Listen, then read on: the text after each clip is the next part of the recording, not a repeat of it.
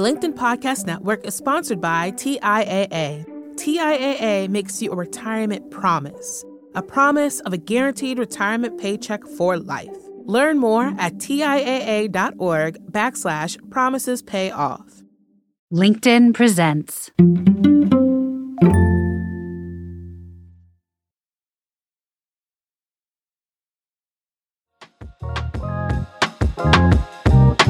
So how do we build a future of work that moves fast, that makes amazing things happen, yet is also more humane? One where care and well-being and innovation can actually coexist.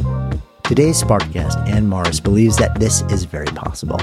Anne has spent 20 years building mission-driven enterprises and worked with organizations globally on leadership, culture, and change.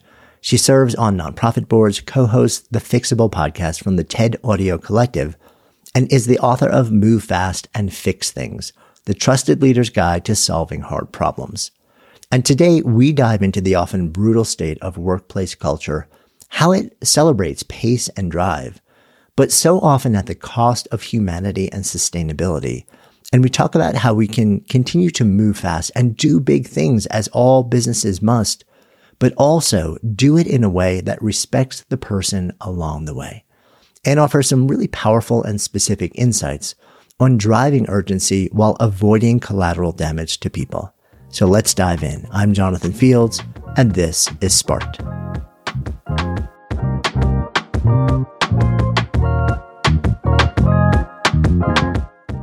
Hey, before we dive into today's show, we've learned that a lot of our listeners are sort of at this moment where they're really exploring the notion of work in their lives and their next moves in their careers. And if you are in that place, we talk about the Spark and the Sparketypes a lot on this show, this body of work that we've developed to help you really identify what makes you come alive and how to apply that to the world of work. We've heard from a lot of folks that they would also love some help along that journey. If you're curious, you can also find on our website a directory of certified Sparketype advisors who know this body of work and can really help coach and guide you through it.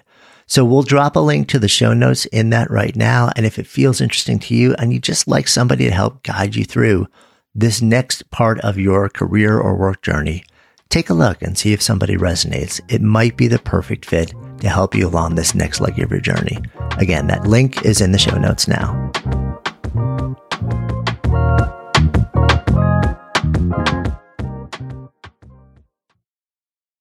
The LinkedIn Podcast Network is sponsored by TIAA.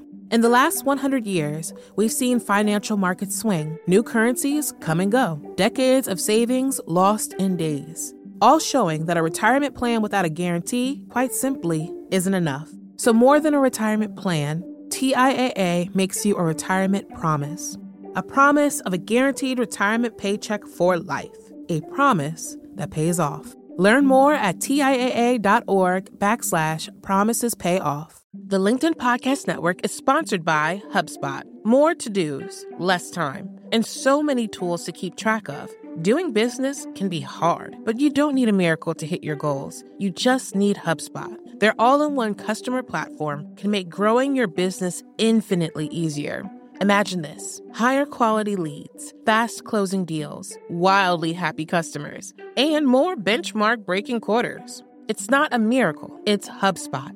Visit HubSpot.com to get started today.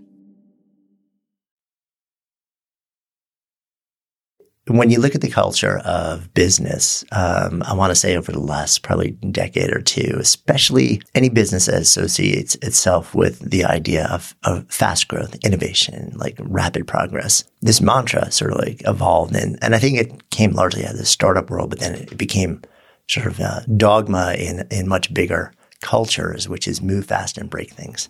Mm-hmm. And along the way, it seemed to have worked to a certain extent in the very early days for certain companies. But now I think what we're realizing when we zoom the lens out is that there are problems with that. And some of the fundamental assumptions are deeply wrong. And some of the things that are actually getting broken along the way are the human beings. Right. So you've sort of like taken a look at this and said, what if we question this? But at the same time, we don't necessarily have to throw out the move fast part. So take me into your thoughts around this. Yeah, well, I do think Facebook kind of and Mark Zuckerberg kind of made the phrase at least super visible. And if you watch the evolution of the way this mantra has changed inside Facebook, I think it gives you a clue to how the world has evolved alongside it. But he started out with move fast and break things. It at one point was move fast with stable infrastructure. So, even the culture at Facebook started to challenge some of the implicit trade-offs built into the, original jumping off point. It's now move fast together, which is one of their core values. It did take them a decade to get there. And I think the premise of our book is this idea that I think what the world internalized when we got in touch with the collateral damage of move fast and break things was, okay, if I want to not break things, if I want to take care of my stakeholders along the way, then I need to slow down. And a big part of the reason we wrote the book was to challenge actually the reaction more than the jumping off point, which is that, in our experience, speed is actually quite a critical variable to change leadership. So how do we continue to move fast, but do it in a way where we're breaking fewer things and even building trust as we go? And we were seeing so many examples of effective leaders who were doing that. And so we wanted to see if we could codify it, celebrate it, give people access to it, and actually increase the metabolic rate of problem solving inside organizations of all sizes. And because we were seeing a lot of cultures where the biggest problems, the ones that were really affecting employees and customers in particular, these problems were festering, for lack of a better word, and not being solved at the metabolic rate that they deserved. Yeah, I mean, it's interesting, right? Because that, as you described, the first response very often is, well, let's slow down, okay? Let's that's the thing that we can manage. That's the thing that is the real problem. And in fact, that is something that you can do. But is it actually going to solve the problem? And it causes other problems. In a world where you wake up and you blink and the rate of acceleration of everything just keeps increasing and increasing. It's not a bad thing to be intentional, but at the same time, there are big problems that need to be solved. And the quicker we can solve them, it's not just better for business, it's better for everybody. It's better for humanity, for culture. So it is interesting that a lot of the focus first shifted to that as the reaction to the move back, fast and break things. And now you're offering this other thing saying, no, let's keep moving fast because that actually matters. Yeah. And let's focus on the other side, on the human side to a certain extent. So talk to me also a bit. I'm so curious how you see the last 3 years affecting this formula and the assumptions that have been made underneath it. Meaning surviving a pandemic? Yeah. Yeah. Yeah. I think the last few years have changed us as individuals and as organizations in really profound ways. I think we, in general, are not yet in touch with all the ways we've been changed by this shared experience. I think, for one, what we have learned in the last 3 years is how to survive a pandemic. We haven't run really thoughtful experiments in work from home or the future of work. We really just figured out how to stay alive and also keep the economy going. So I do worry a little bit that we are actually trying to pull insight out of this shared experience that isn't particularly useful. I think it's only now that we're seeing really thoughtful experimentation around these models. And one of the good things that came out of the last 3 years is a willingness to challenge some of these assumptions about how we work together. And what's exciting about challenging assumptions is you can't contain them to one experiment. And so we're seeing a lot of exciting experimentation in lots of different functions. At the same time, you are seeing Gen Z show up in the workforce with some momentum and a point of view. I think that's, in many organizations, it's a volatile but also exciting combination. But when we think about increasing the rate of problem solving, that willingness to get into the sandbox and play, that willingness to fail intelligently, that willingness to push back on things that don't make sense. I think, one of the byproducts of our lives being so disrupted by the last 3 years is that we're willing to do all of those things more willingly, because all of the sacred cows of the last 3 years, or many of them, I'm going to butcher the metaphor, so I'm not even going to try to finish that sentence, but have been sacrificed, put out to pasture. I don't even know where we go with that one. But the core structures that were immovable for decades, like where we work, are now on the table for discussion. And I think I see that as fundamentally optimistic. Yeah, I so agree with you. And I love the point that you make about, we haven't actually figured out how to now live in a changed way or work in a changed way. We've just figured out how to really respond to a global crisis and somehow sustain at a baseline level for 3 years. But that has also forced us to start to re-examine all the fundamental assumptions. So now we're starting to run the experiments. Probably going to be another 2, 3, 4, 5. Who knows how many other years until we actually start to really figure out, okay, so what makes sense based on the doors that have just been opened to try 1,000 different variations. And that really kind of brings us to the roadmap that you offer out. If we're going to move forward and say, well, speed still matters. Let's still move fast. Let's still innovate. Progress, it's got to be centered. But we need to also factor in humanity and well-being and all of these things along the way. You lay out sort of a 5-step playbook. And the first element there is kind of what you just started talking about, which is let's actually identify the real problems here. And what are the assumptions underlying that? I'm curious, when you look at the world of work right now, what you're out there on a consulting basis on a regular, work with a lot of different size companies and leaders. What are you seeing as the most common, quote, real problems that need to be dealt with right now?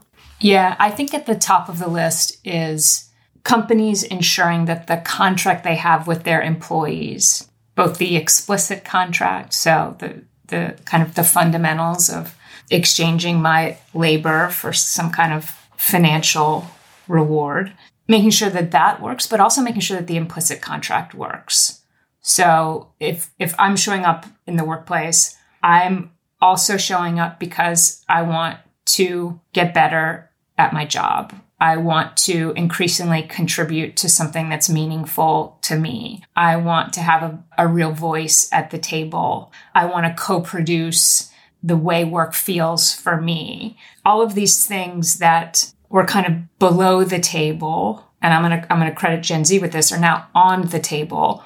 And I think it's what companies are coding as a problem in kind of having to deal with an activist workforce is, of course, also an opportunity to redesign the future of work and ultimately the future of the economy in a way that's going to work for everyone. I think that's, again, we're optimistic about this because, in part, having lived through the last 3 years, that just when there is this kind of pressure, human beings evolve, and complex systems like organizations evolve. And so I think there's a lot of pressure on this core stakeholder relationship with employees right now. And the organizations that are getting it right, I think, are going to see really fast progress.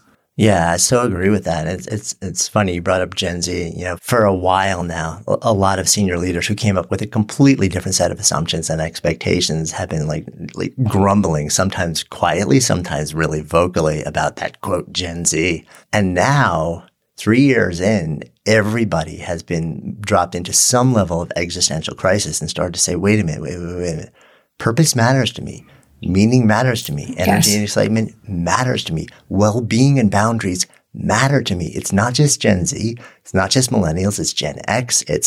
And people in the highest levels of leadership are now saying, oh, wait, we're actually all in this same questioning of what do we really need from this thing that we call work back? Right. Not just what are we going to contribute to it based on assumptions that we thought really could never change. It's such a fascinating window because now we can't just point to those young rabble-rousers. We're all in the same question together, and we're realizing maybe they actually had something. And we just, like, our eyes have been open to the fact that we should all be re-examining these things. It's such a fascinating moment.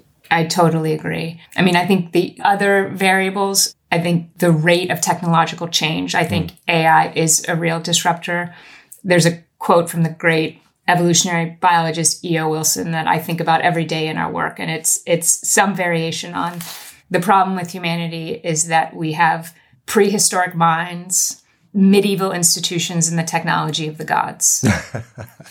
And our technology is getting more godlike every day, and yet our institutions continue to have dynamics that Shakespeare would recognize. And we're all still making decisions with brains that evolved to deal with existential crises all day, every day, and to treat threats, to our status as life or death, which they were when our brains evolved. So I think, where we have part of why we do this work is because that middle variable, those institutions have a tremendous opportunity to evolve in our life. Our brains, we're going to have to wait millennia. I would argue, some technologists would disagree, but we can make fast progress on organizations and try to keep up with the rate of change of technology with intention. Yeah. We would roughly put this all under the category of leadership, which we think can come from anywhere in the hierarchy. But that's the challenge. And the payoff is extraordinary. I mean, if you look at the variance between organizations that are well led, what it feels like to show up in those organizations, and organizations that aren't, and it's extraordinary. And to us, it feels like clearly the path to our species getting through a lot of the problems that, are continuously hold us back. Yeah, it's such an interesting frame to sort of look at and say, okay, so the human being, your brain isn't going to evolve very quickly.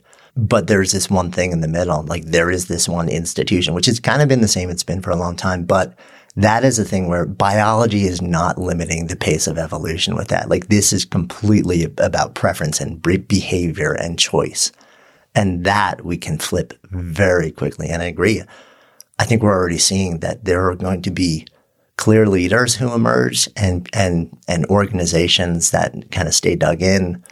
And I think the pain is just going to increase and increase and increase because there is no resisting what's happening right now. Yeah. You're either, there's no middle. You're either disrupted or disrupting. And I think like a lot of folks are trying to really just assume that there's a middle and that we can just keep on keeping on. And I don't see that existing anymore. Maybe it was an illusion that it ever did, but I think now clearer than ever.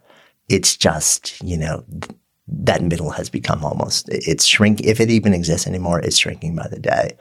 One of the other things that you speak to is the notion of trust. Mm-hmm. And this is something where I think a lot of people are revisiting trust on multiple levels in the context of the work that they're doing. Leaders are revisiting it. And a lot of people are looking at institutions now and saying, why? Like, why should trust even be involved in this? Because I feel like it's been absent from the conversation for a long time now.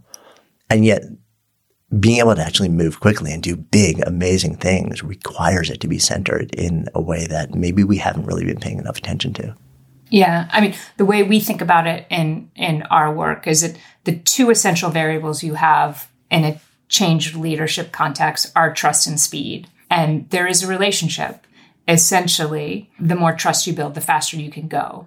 But speed, there is a sequence. Speed is a payoff. Speed is a payoff for your ability to build trust. And so when we think about it, we get playful about this 5-step process. We assign each step to a day. So, speed is Friday. On Friday, you get to go as fast as you can. But it's really what you earn for having built trust, Monday through Thursday. Finally, on Friday, you get to sprint. Move fast and break things is trying to jump to Friday without doing the work to invest in healthy relationships with your stakeholders along the way. Yeah.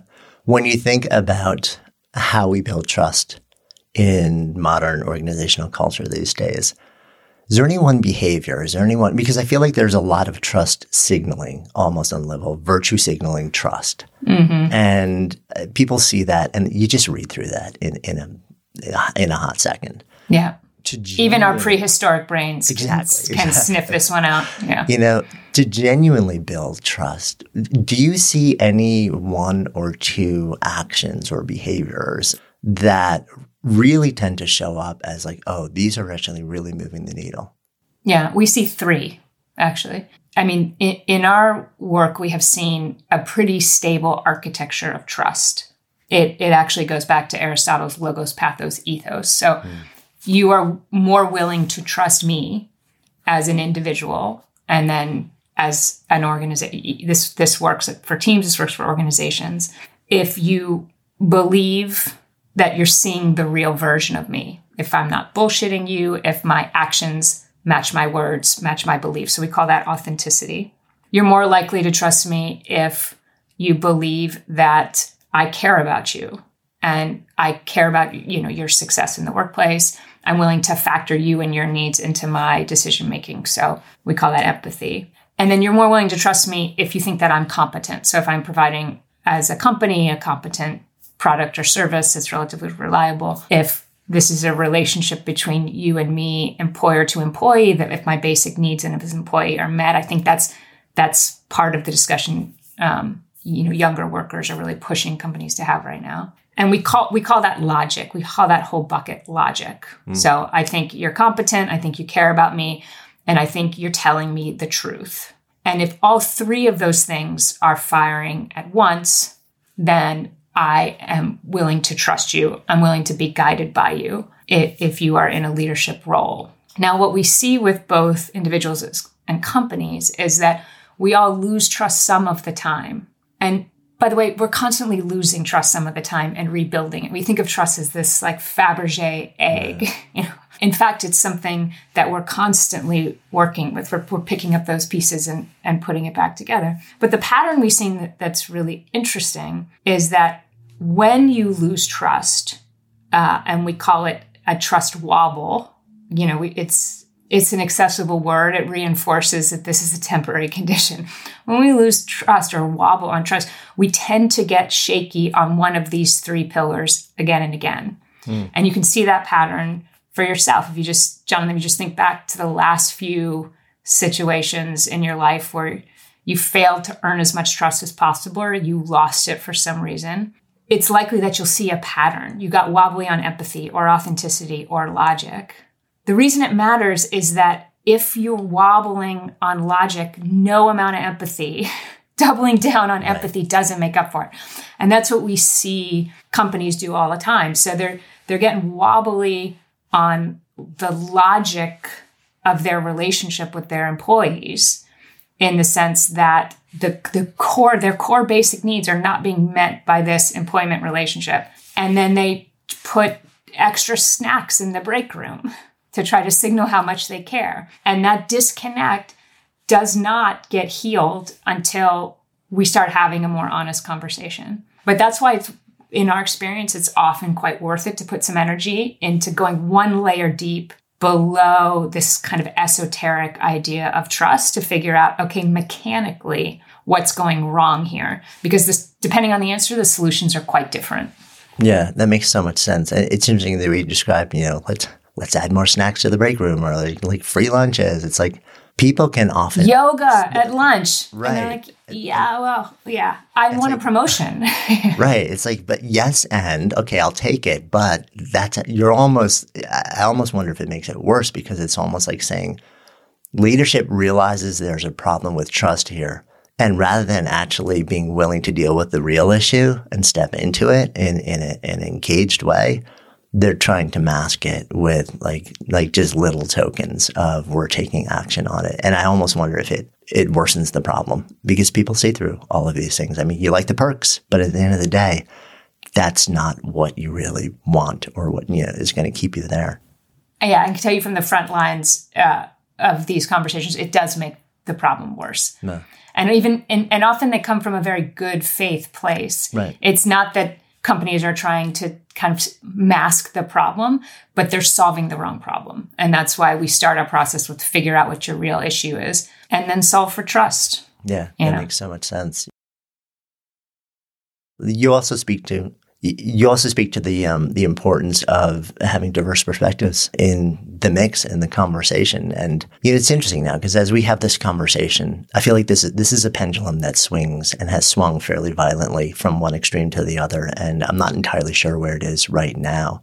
I feel like a couple of years ago, there was a huge focus on, yes, we understand. We actually really need to expand, like all of the different people, the points of view, the history, the culture that people are showing because it's important. And then I feel like in the last year, there's been a receding of a lot of that and an under-resourcing of it because people are kind of like, oh, maybe people aren't looking as much at this anymore from the outside and we don't, quote, have to continue to resource it. Not realizing that this is not a PR issue.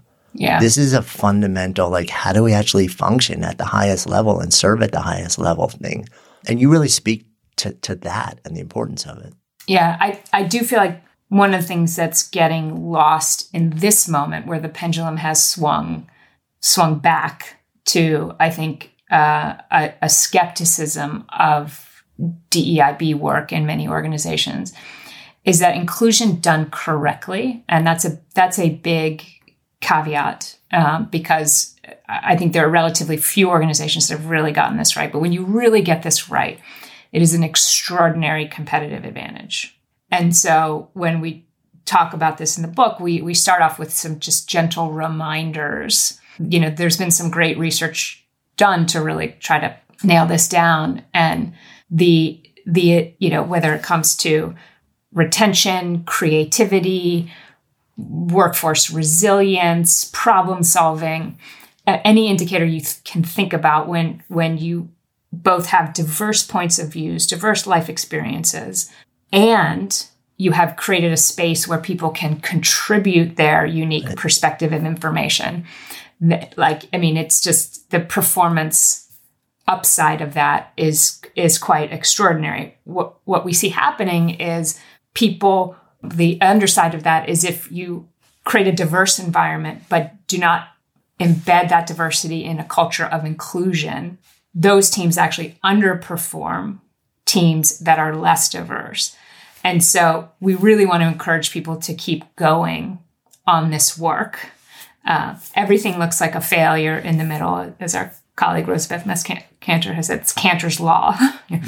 But when there is something really beautiful at the end of this rainbow, but you got to do the hard work of creating an inclusive environment first.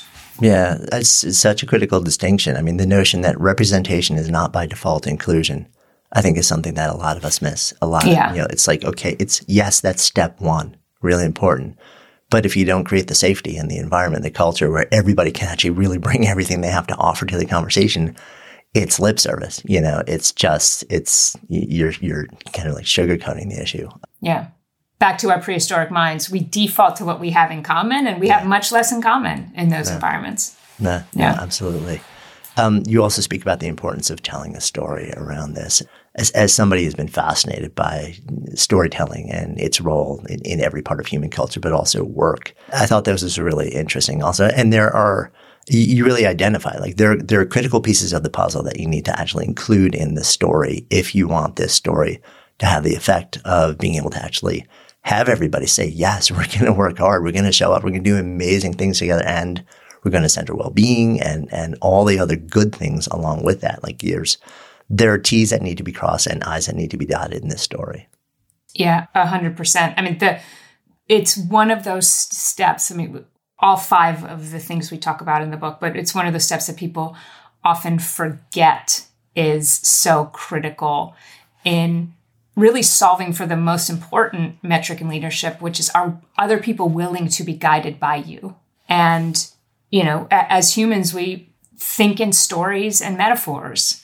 That research is really compelling and clear. And so a fundamental leadership question is, what is the story you're telling about the future you're creating? And in our experience, you got to hit a couple of points for your audience to be willing to be guided by you. You have to honor the past, both the good stuff and the bad. You got to give us a really good reason to change, a clear and compelling change mandate. And you have to create a picture of the future and how we're going to get there that's both rigorous and optimistic. You got to tell us what it's going to feel like, Jonathan, when your story becomes my reality. And when we see leaders get that right, we're building up to this opportunity to start sprinting. There are so many beautiful rewards, including the ability to move faster. Yeah, you think back through human history, there is not any major change that I can even begin to think of, whether it's in work, in culture, in anything, where a really powerful and compelling story wasn't at the center of that. To move people on that level, it's got to be there, or else there's no narrative that people step into. And then it becomes dueling narratives or conflicting narratives, or people make up their own narratives. And then all you get is fragmentation of effort and dysfunction and futility and people walking away or feeling like they're burned out and they're just – everything kind of collapses. And yet often I feel like this is the part that we give the least effort to, because we're like, oh, yeah. We need to actually – let's talk to comms about like how do we tell this story, rather than, no, actually, what is the real story here? Yeah. Like, what is the real deep and compelling story here? What is our why? What are the beliefs? What are where are we taking people? And how do we own the past? And the fact that there were missteps and there are things that we need to move away from, rather than just let's get somebody to write up some copy. We can circulate around because that's going to be the press release. It's so central, and yet I often feel like it gets the least amount of attention. Is that been your experience? Oh, yeah. It's some of the favorite stories that we told in the book were leaders who got really creative about that storytelling step.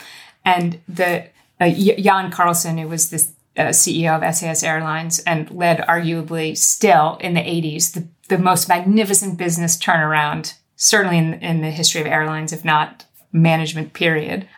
One of the things that he did was to create, it was a complex story about deregulation and, the segmentation of the market changing and competitors behaving differently. And so he really just sat down and simplified it. And he ended up making a cartoon, essentially a comic book that centered the story of a very sad plane. And by the end of the story becomes happy. And when he talks about it, he said he was really nervous to share this with his team because he had this very cerebral Scandinavian workforce. And he was like, okay, no pun, this is not going to fly. And so he gave it to a couple of his colleagues and they were like, oh my God, you got to give this to the whole company because now we get it. We get the story. We get why we're here. We get where we're going. We get our place in it. And to this day, they called it the Little Red Book because it just had a little red cover with the plane. It was on everybody's desk. And it was a beautiful tool in this change management journey that to me reinforces the point here, Jonathan, which is that it's all about the story. Yeah. We need the story to make sense of the change and to find our place in the script of it. And it's our obligation as leaders to give people that script. Yeah, I love that story also, and I love that it centers simplicity as a key element of this story, because we have such a tendency to say but this and this and this, and and there's just pile on complexity and complexity and complexity, and then wonder why somebody looks at it and just completely taps out before they even get 2 pages in. It's because we've just given you the S1 of the story. It's no, actually, nobody reads any of that stuff. It's just too opaque and. So I love the notion of centering simplicity in this as well. So it's not just having the key elements, but also we've got to distill it down so people can just grok it quickly, own it, and be emotionally installed in that story. Super powerful. I love that, emotionally installed. Yeah, we call it deeply, simply storytelling. So understand deeply so that you can describe simply, ideally in as short a story as you can come up with. When Jean Leger turned around T-Mobile, he was able to distill it down to one word that he essentially made up, which was uncarrier. And everyone got it. And the past, present, future, at the time, if you recall, we were all being trapped into these awful contracts and counting minutes, and there were these punishing fees if we got the math wrong. And he just showed up with his team and said, we're going to do everything differently going forward. We're going to be the uncarrier. Yeah, it worked. It's like the George Costanza opposites approach. I can do everything opposite of all of my natural instincts. Totally. That was a strategy. That was a strategy. I love that. And it came out of him being on the front lines and listening to customer calls. And he was like, oh my God, everybody hates us. Yeah. And we have all earned that. No, I love that. And I love the fact that he just owned it also. Yeah. And that kind of brings us to step 5 or day 5, Friday in your week-long map of things, which is, I almost feel like it's less a step and it's more like this is what you've earned. Yeah. This is about now we actually have built the structure, the scaffolding to be able to actually step into that pace, that urgency, but in a more functional way. Yeah. We have a lot of fun with Friday. It just gets very tactical. Here's another way to go fast. Here's another way to go fast. One of my favorites is, coming up with a way to fast track projects that really matter inside your organization. So at Etsy, they call them ambulances, which is a unfortunate metaphor, but it makes the point. You really want to create a way that the projects that matter most to the business can speed ahead and get the attention and resources they deserve. And we see that kind of a strategy work in, smaller startups, but also in big, massive organizations with a lot of bureaucracy. Arguably, those are the organizations that need them even more. Things like resolving conflict can make a huge difference in speed. We tolerate a lot of what the organizational team expert, whom I adore, Leanne Davey, calls conflict debt. The concept of tech debt is well understood, but conflict debt, which is just hanging out and holding us back unless we take the time to resolve it.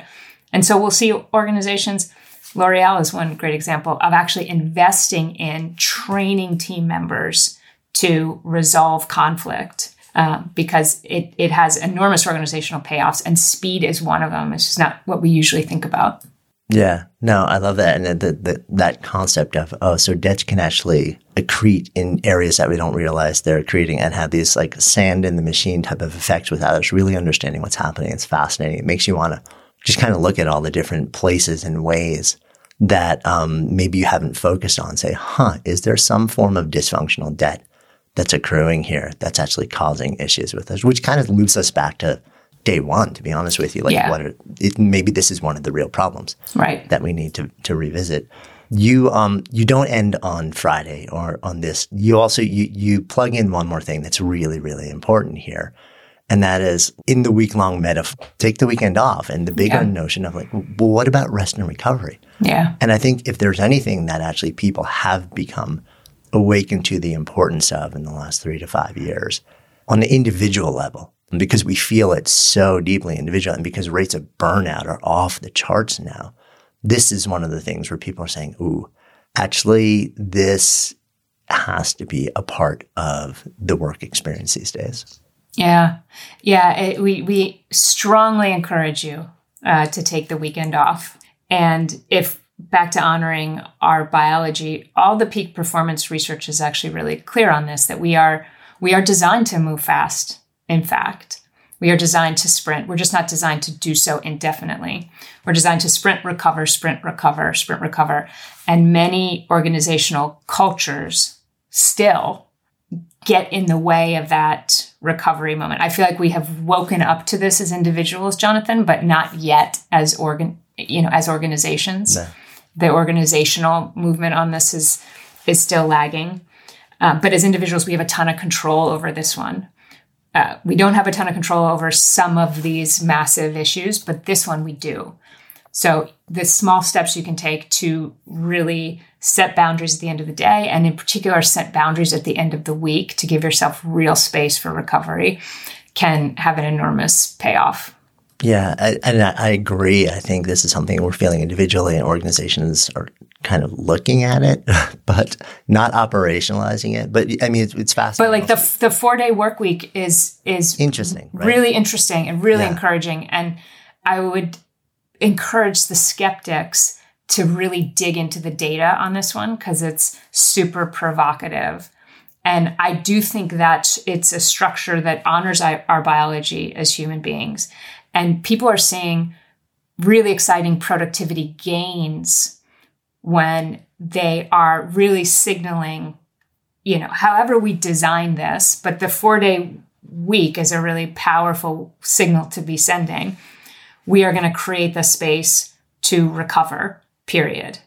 And we are going to be better off. And we are going to increase our capacity to meet our mission, whatever it is, in a world where our people are resting and getting their life force back before they're coming back on Monday to solve problems.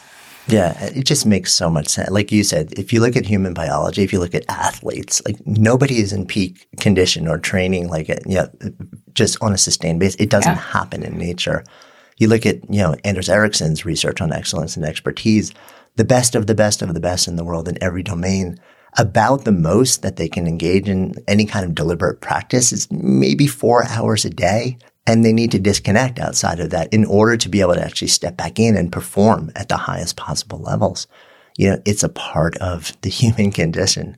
Yeah. And I think the 4-hour work week is such a fascinating experiment that more and more companies are running now. And I'm so, we started in the beginning of our conversation, we're early in these experiments. Yeah. Now, and I'm really excited about what we're going to start to see from an actual data standpoint coming out of these experiments, and then how we can start to institutionalize some of this knowledge by breaking some of the old assumptions and saying, we actually can, to come all the way full circle here, we can do amazing things, move quickly, change the company and the world and the experiences of our customers and our employees, and honor the humanity in the process at the same time. So as we wrap up this conversation, zooming the lens out, final thoughts that you'd like to share?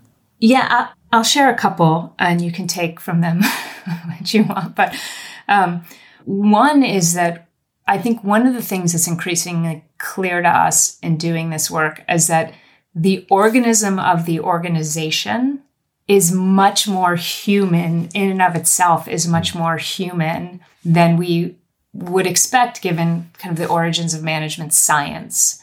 So I think the things that are fundamentally true for us as individuals are also often true for organizations.